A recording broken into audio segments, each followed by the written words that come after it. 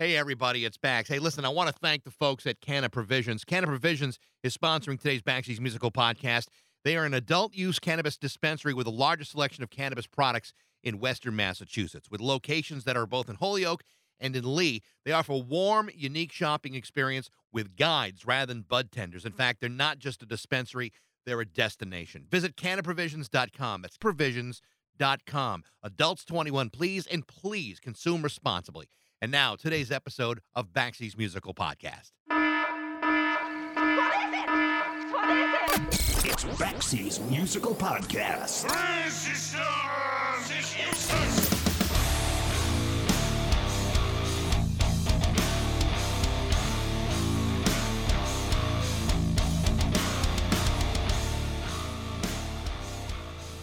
Despite popular opinion, some of the greatest music in the world doesn't come from here in the United States, nor does it come from the UK. Occasionally, it comes from the other side of the world, and no, I'm not just talking about Australia, although there's loads of great stuff that came from there too. I'm talking about the island nation that's 2,300 miles east of Australia. I'm talking about the country of New Zealand. Between 1972 and 1984, the band Split Enz released 10 albums. The first few were a strange but interesting combination of wild visuals and the artistic vision of its co-founders, Tim Finn, Phil Judd, and Michael Chun. The second phase of their career came after Chun and Judd left the band and were replaced by Tim's 19-year-old brother, Neil.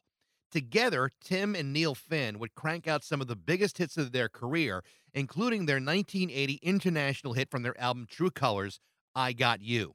From there, Split Enz released a number of tremendous albums that included some of the best pop songs of the early 80s. Songs like Hard Act to Follow, Message to My Girl, 6 Months in a Leaky Boat, History Never Repeats, off albums like Time and Tide, Waiata, Conflicting Emotions. And while Neil would go on to further success with Crowded House, Tim Finn has enjoyed a successful career on his own, and at one point joined his brother as a member of Crowded House as well. Today, Tim Finn and former Split Enz keyboard player Eddie Rayner have released a new album called Shades and Echoes under the name The Forensics.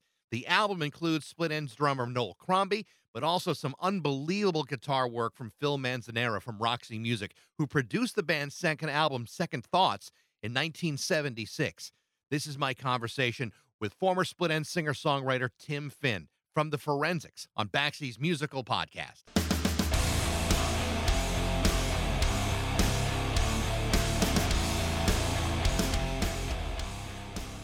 Well, I have to tell you, I'm listening to the new album for the last couple of weeks, and I'm not just saying this because I have you on a Zoom call. I legitimately, really, really like this album a lot.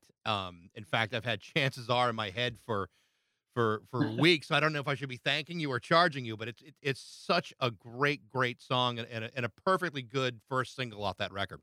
Thank you. Yeah, we kind of knew that was the one. And it's just, it's the beginning of people becoming aware of this project, which is, it had its beginnings in looking back at old Enz material and finding those jewels that we could start new songs with. So yeah, just looking for clues, like the album's called for, the act is called Forensics, because we were literally, kind of looking through this, the past, if you like, I was reading up on how this kind of all came together, and it's interesting to me that you're taking bits and pieces or inspiration from your previous Split Enz material, Mental Notes and Second Thoughts. It's not like you're rehashing anything. It's like you're being inspired by your own work, and I think that's really, really cool to be able to do that. Tell me about the process of going back, listening to these older records, and then trying to set them in a more modern tone.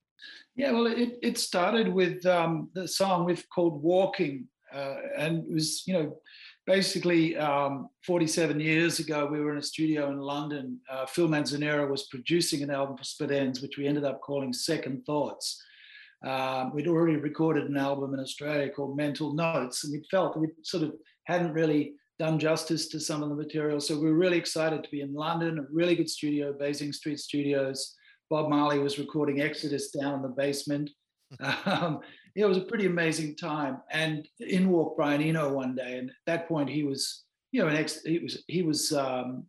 ex-band member from Roxy Music, and had yet to become the Brian Eno that he became over the next few decades. But at the same time, he was an interesting character, and he commented on one section of this song. He really liked it, and there was a subtle implication that we should develop that section. And he was moving into minimalism, I guess, and we were just basically maximalists through and through. So to us, it was great to have like 17 different sections and call it a song, a different attitude. But it stayed in the back of my mind. And I guess because he became such a figure, so important in music, that kind of reinforced this little memory kind of really back. I wasn't thinking about it that much, but it at the same time, it never went away. So I said to Eddie, you know what, like, let's do this. Let's look at that section and write a new song with it. And so Eddie kind of looped it and sculpted a sort of an arrangement for it.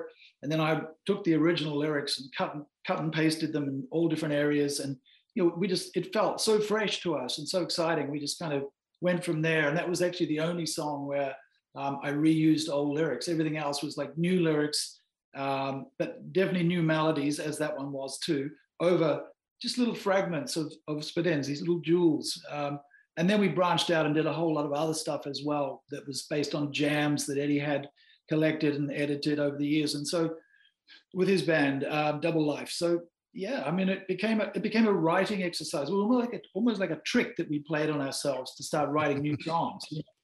I was reading the production notes, and Eddie talks about how jamming together and improvising really did spark a lot of creativity with you guys. Is that something that you had ever done before, to do it in that way, or is this like a totally new approach for you? For me, it's a new approach. It's common enough these days, especially when you get teams of writers like 7, 8, 9 people writing a track, that somebody will create a bed, a beat or a bass line or a music bed, and then somebody else will write a top line, and then somebody else will, reprogram the drums, and on it goes, and they all become writers of that track. But I've always done it, I sit at the piano, play the guitar. I've worked with loops before, and I've worked with, accidental things I find in my old garage band or whatever, but this was new. Yeah. And so Eddie would do all the production. I mean, I basically my job was to write a melody, write lyrics, record that, send it back to him, and he would create those soundscapes around that. Occasionally I would have maybe put in an extra part, or I might actually make an original loop. There's a song called Abandoned on the album where I looped mandolin. It was just like a mandolin intro to a Spedens song. It always just sounded so evocative to me and atmospheric. And I just had to go at that. And, each song had its own kind of genesis, but essentially that is a new way of working for me, sure. It's kind of cool to hear Eddie being so involved in the ideas here, and also to see how he's kind of developed in production. I mean, a couple of years ago, or you re-released True Colors, and he had a lot to do with remixing that record. And then to have him a part of this project, I mean, it says a lot about his extraordinary talent. It really does. And, I think he's underrated and undervalued generally. He is, to me, like when you think he came through the 70s, he joined Spedens in 73, and he was one of the first people to start working with synthesizers and band formats and kind of orchestrating the music for Spedens for many years, and, and beyond. So people always talk about, me and Neil, because we were the songwriters, but behind that, there was always a really considered and really beautiful, sophisticated, orchestration, arrangement. And Eddie always had a lot to do with that. So I'm really glad to see him come into the frame now. And, he's my co-writer on this project, and we hope to do more. And I have to tell you, Phil Manzanera's guitar work is absolutely stunning. I mean, it's unbelievable how good he sounds in some of these songs. I know. It's amazing. And we were just sending him files, and he'd be sending back files. And I mean, you mentioned the song Chances Are. I mean, the guitar solo on that alone is worthy of attention. It's a beautiful solo. And you don't actually hear that many guitar solos anymore, so it's kind of nice to bring them back. And they're so melodic and effervescent like that, and full of life. There's nothing better. Last year, I did an interview with Hugh Padgham, and I mentioned Split Enz, in the interview, and he thanked me for mentioning you guys. And it's interesting because what he said about the band, and in particular you, was that there was some of the most joyful, enjoyable sessions of his entire career. And what he said was that you had this knack for building this great creative atmosphere in a way that he had never really seen before. I mean, this is a guy that's worked with, Genesis and the Police and, XTC and all these bands, but yet it's Split Ends, and in particular Tim Finn, that he is, has the warmest feelings and warmest regards for. So it was actually a remarkable compliment to you guys. That's so lovely to hear. Thank you for sharing that. I mean, that means a lot. Hugh is a great producer, a great friend. I mean, I just think of one song, as an example, would be Dirty Creature, which was on the Time and Tide album. And I had that riff on the piano, that kind of dug dug dug dug dug, that kind of bass line thing, but it was very unformed. And I had a couple of lines of lyrics, but Hugh really, really liked it. And he had us work it. And I think we ended up working on that track for about 3 days, which we had never done before, until we were just like playing it in our sleep. It was just going on and on. And finally he said, that's it. And, we came in and checked it out. I said, are you sure? I said, there's a few spots there where it's maybe a little shaky. This was the days when you could edit tracks on the multi-track, but it was a much more complex thing. And we didn't do a lot of that. So I was examining it and scrutinizing it bar by bar, almost in my head, and he was more or less saying, let it go, just wait. You'll and he was right, because once Eddie put his keyboards, once the parts began to layer up, that keyed me into lyrics. I finished the lyrics, some of the best I think I've written, if I could say that. And, that was all down to Hugh Padgham masterfully producing that song.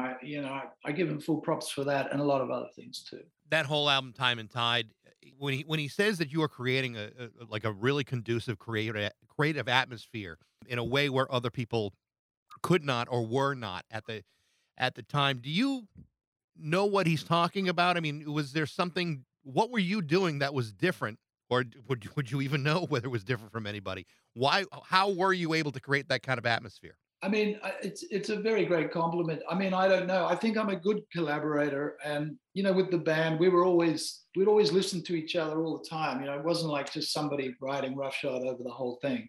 And so Hugh was teasing out the best in us, and we were giving each other space to create this track. Whereas I guess another person who had written a song might more or less be telling everyone what to do. And that was never the case with the band. And I've always been like that. So on the Forensics project, I'm collaborating with Eddie, but also Noel is on there playing drums, percussion. It sounds like the house is falling down. There's just a couple of guys doing a bit of work out there. But yeah, and Phil Manzanero, as you've said, playing the guitar, and it's all just bring it in, and we can make something great out of this, rather than no, that's not what I hear. It's different strokes for different blokes, and that's the way I like to work. One of the things that was sent to me from the publicist, they gave me a link to this 10-part documentary series that was done on New Zealand radio, and it's a 10-hour long thing. I'm probably 4 hours into it, but what I absolutely love about it is you're talking about the early days of Split Ends, and for people that are not really aware of that part of your history. While the latter half may have been more accessible and maybe more traditional, those early days were very, very visual and very artistic. For some people, it was probably a little strange. What was the reaction to the band? Just the visuals, the dress, the hair. I mean, there was a lot going on in those first couple of years. It really was. I mean, Noel Crombie created those costumes himself. He basically sewed them together, and then he would give us a haircut. He'd be sculpting us and shaping us, and we just loved it because it seemed to work with the music. I mean, the music was very kind of, full of changes and abrupt sort of shifts, and things were happening, and that just seemed to suit, the whole look as well. So we became this one thing, called Split Ends, and it would take us an hour to get ready to go on stage, and by the time we were ready, it was all on. And I mean, I think people were taken aback. I mean, we had some people when we first went to Australia. We had a little cult following in New Zealand initially. Then we went to Australia, and there were some people coming up to us saying, "We've been waiting for this to happen." And the very next day would literally be booed off the stage. We were put on at some inappropriate sort of gigs, playing supports to rock bands, pretty hard rock bands, and cigarette butts were thrown at us, beer cans. I mean, we had everything. We even did this festival once where We were put on at 8 o'clock on a Saturday night in 1973, and the crowd were really drunk and really up for something, but not us. And there was quite a bit of booing. And the MC actually came out, tapped me on the shoulder, and said, "You have to get off." And, I don't think many artists have actually had that experience. Well, what's amazing about it is, I mean, you just, I'm kind of fixated on the time frame here. You're 1973, 74. A lot of the visuals of like a David Bowie were just being introduced around the world in 1972, 73. Glam rock was out there, but you guys were like on a different plane compared to like, T-Rex or anything else that might have been out there. It was I can see where some people either got it or some people were horrified, not by the music, but by the look. I mean, it had to be real jarring for some people. I mean, we brought it to the States in 1976 and did a tour there, and we were at a fairly extreme point in our theatricality at that point. And yeah, it was a love-hate. Some people loved it, and I guess some people hated it, but there was no internet, there was no chatter, there was no, nobody was dissing us online. So we never really knew, how many people loved us or how many people hated us. But I think we stayed in people's memories. And what I love about it is that years later, 40 years, whatever we are now later, people will say to me, "I remember you playing this show in 1975 or 76, and it was one of the best things I've ever seen." And they remember it, And I think we tend to think of gigs as being very ephemeral, here today, gone tomorrow, next town, all forgotten, but they're not. And people really remember a great show. And I think in a weird way, they have a more lasting value than a recording does, I know for me, the things that I remember are kind of being introduced to the records. I mean, I remember when I Got You was introduced in the States, and it was a decent sized hit. But when I got to college, I was introduced to Time and Tide and Wayada and, Conflicting Emotions. And I got to really learn those albums a lot, even True Colors as well. But I've always felt this about Split Enz. The best songs lied beyond your biggest hits. There were songs in those records that to me are just, they're remarkable songs. That a lot of people in America simply just don't know. And it's too bad because the people that know, what I'm talking about. The Sandy Allen, Missing Persons. I mean, all these songs are they're remarkably well-crafted pop songs that I think need to be rediscovered by some people. Yeah, I mean, the back catalogue or the whole catalogue of Split Enz has been neglected over the years. It's been passed around and sold on from one label to the next. I mean, we used to be on Chrysalis in the UK, and now I think we're on some label called Blue Raincoat or something. We have a guy who's sussing the whole thing out for us for the first time in 40 years. So methodically going through, looking at the old contracts, trying to talk to the right people in the labels, and we're going to try and organize it a lot better in the future. So that's a long-term project. It's going to take a few years probably. And then, who knows, we may do a tour, but I sort of doubt that now, but at least the recordings will be in a good place, I hope. But you're right. I mean, there's always, that's the case for any act, there's always tracks that are only known to the Conoscenti, and, they are known to those people extremely vividly as if it was just yesterday, like they and maybe it makes it a bit more special if they're not too mainstream, some of these songs, But one of the things about Forensics that's exciting for me is we are going back, if we can stimulate any interest at all in Mental Notes or Second Thoughts or even Dysrhythmia, people can listen through to the Forensics album, and there's not just the original idea that we might have built a new song with, but there might be something in the arrangement, like Eddie might play a part on a Celeste or some kind of sound, and it might reference another song entirely, and it might have been just a guitar part that you never really noticed before, rather than the main melody or the main chord sequence. It might just be one little shift, and you'll go, oh, you're bringing the place to life. But yeah, so I'm hoping that people will just listen and let their imaginations run wild, Yeah, and like you said, I think listening to the Forensic stuff may prompt you to say, well, what is it about those songs that harken back to 1973 or 74? And I listened pretty intensely to the forensic record, but then I also went back to Second Thoughts and followed along in some of the notes. I said, "Oh yeah, okay, now I see it. Now I hear it. The words are, this little flourish. Yeah, yeah. I totally see it." And I thought it was a really cool way of approaching it, because there are many people that would just simply use a formula to kind of be doing the same thing, and that is not what you guys have done at all. Can I call you fan number one? You are the number one. This is the kind of thing we want. Anytime. I can be over in 18 hours if you let me. I know. I'm really glad to hear you say that. That's lovely. I was doing some more research, and I was looking a little bit at your brother's career too, and it didn't occur to me that when he joined Split Enz, after Phil Judd had left the band, and Neil comes in, he was only 19 years old at the time. I didn't realize how young he was. I mean, and to kind of blossom into this great songwriter, and not necessarily overshadow you, but he was a great songwriter at such a young age. I mean, I think that's remarkable. Yeah, I mean, actually, when we asked him to join, he was 18, and then he turned 19.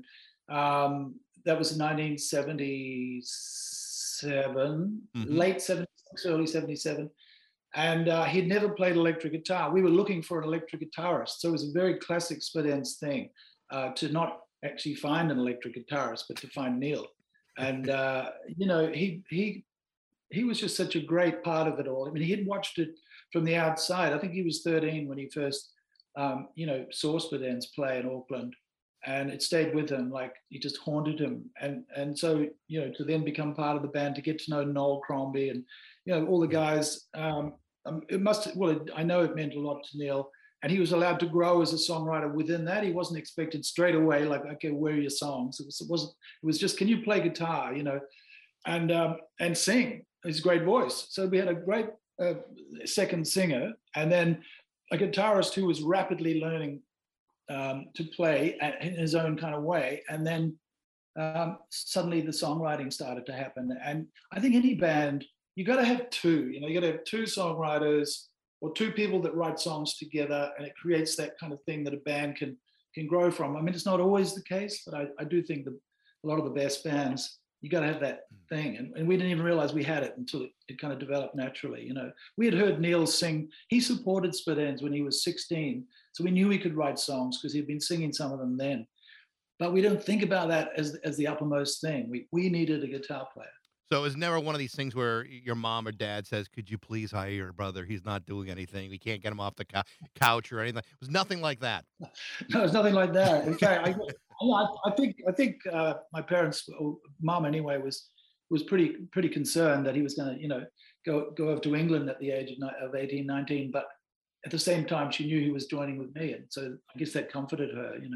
I know that in a lot of different situations, having a brother in a band is difficult. It's a different kind of relationship than you would have with some of the other guys, like sort of the Everly Brothers or even the Gallagher brothers from Oasis. I mean, it is a relationship that you have had for your whole life, and maybe there's things that you can get away with or try to get away with as brothers. I've never got the sense between you and Neil that your relationship together was quite that way. Like, there was respect and love, and it remained through most of your whole career, not just Split Enz, but as you recorded together as the Finn Brothers, or even in Crowded House. There seems to be a much healthier relationship.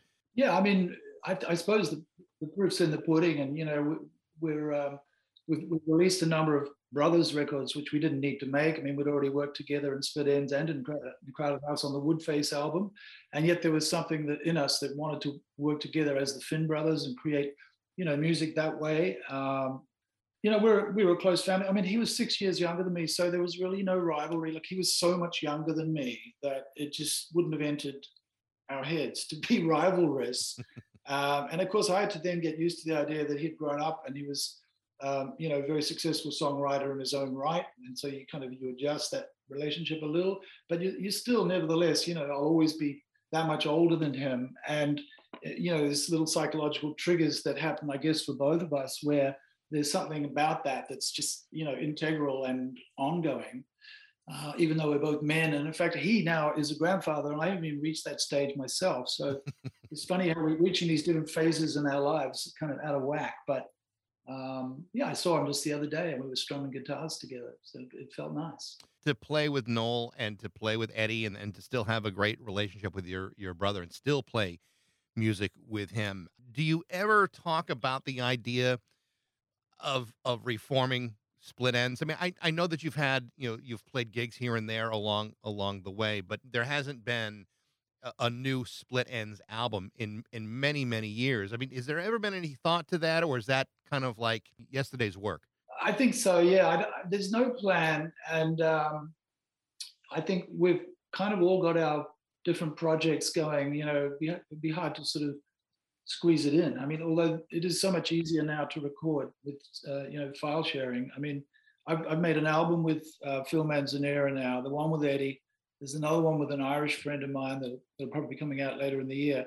You know, it's possible to be so much more productive when you don't have to actually book a studio and be in the same geographical location. And I'm sure there's a lot of content out there, a lot of stuff pouring down the pipeline. As during lockdowns as well, you know, people sitting at home making albums.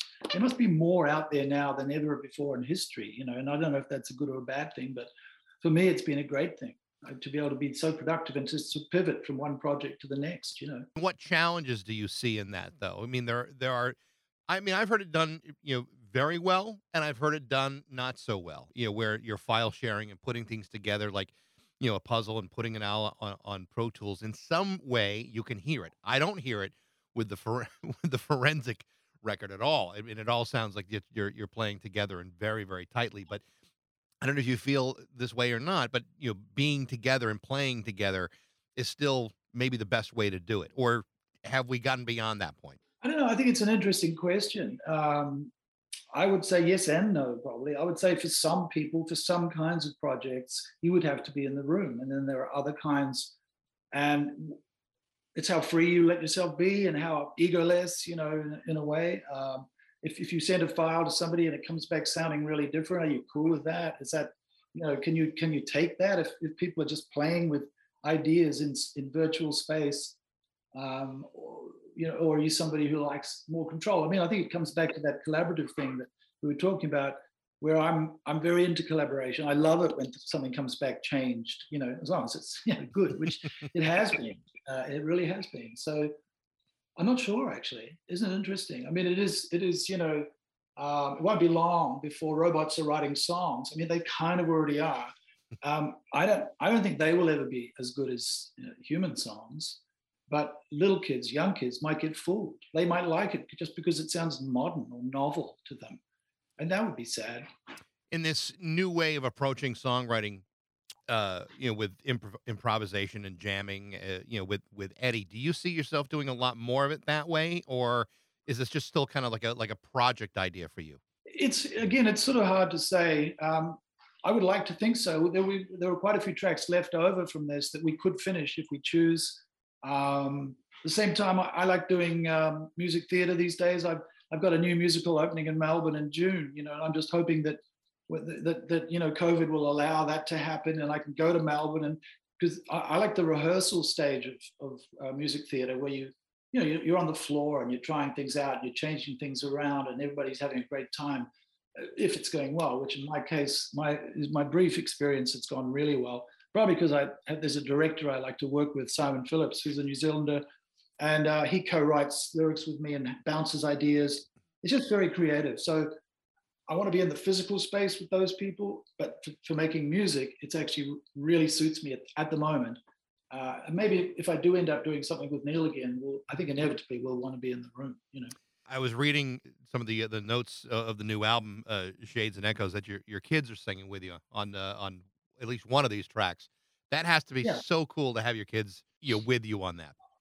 It really is. I mean, our son Harper, our daughter Elliot, and Harper is now launching it into it himself as a songwriter. So yeah, just Neil's seen it with his two boys. I mean, just in the families, it doesn't get more pleasurable than that. Yeah. Both of my parents are therapists, so the idea of going to going to work with with mom and dad That never happened, and probably for the best. Tim, I got to tell you, I'm so pleased to talk to you because I really truly have been a fan since 1980, and yeah, I know I'm your number one fan. And I don't mean this in a stalkerish way, but it's great to hear your voice again, your music again. I think the Forensic record is just wonderful, and like I said, chances are I think is maybe the best song I've heard in a long, long time. It's just it's in my head and it's unshakable. So thank you for that. Thank you. I really love to hear that. Obviously, I'll pass that on to Eddie. You please do, please do. I will. Yeah. Tim, it's a real pleasure to talk to you. Thank you so much for for sticking it out despite all the problems with the technology tonight. So thank you. I know. I'm really glad we got there. I've enjoyed it. Great. I have. Thank you, Tim. Thank you. The name of the new Forensics album with Tim Finn is called Shades and Echoes, and it's now available wherever you find music. Thanks again for listening. I hope you enjoyed it. Today's podcast brought to you by Canna Provisions in Holyoke and Lee, Massachusetts. Check them out at cannaprovisions.com. I hope you liked the show. If you did, feel free to share it, like it, review it, tell all your friends. You can reach me at bax@rock102.com. I'd love to hear what you think. Thanks again for listening to Baxi's Musical Podcast.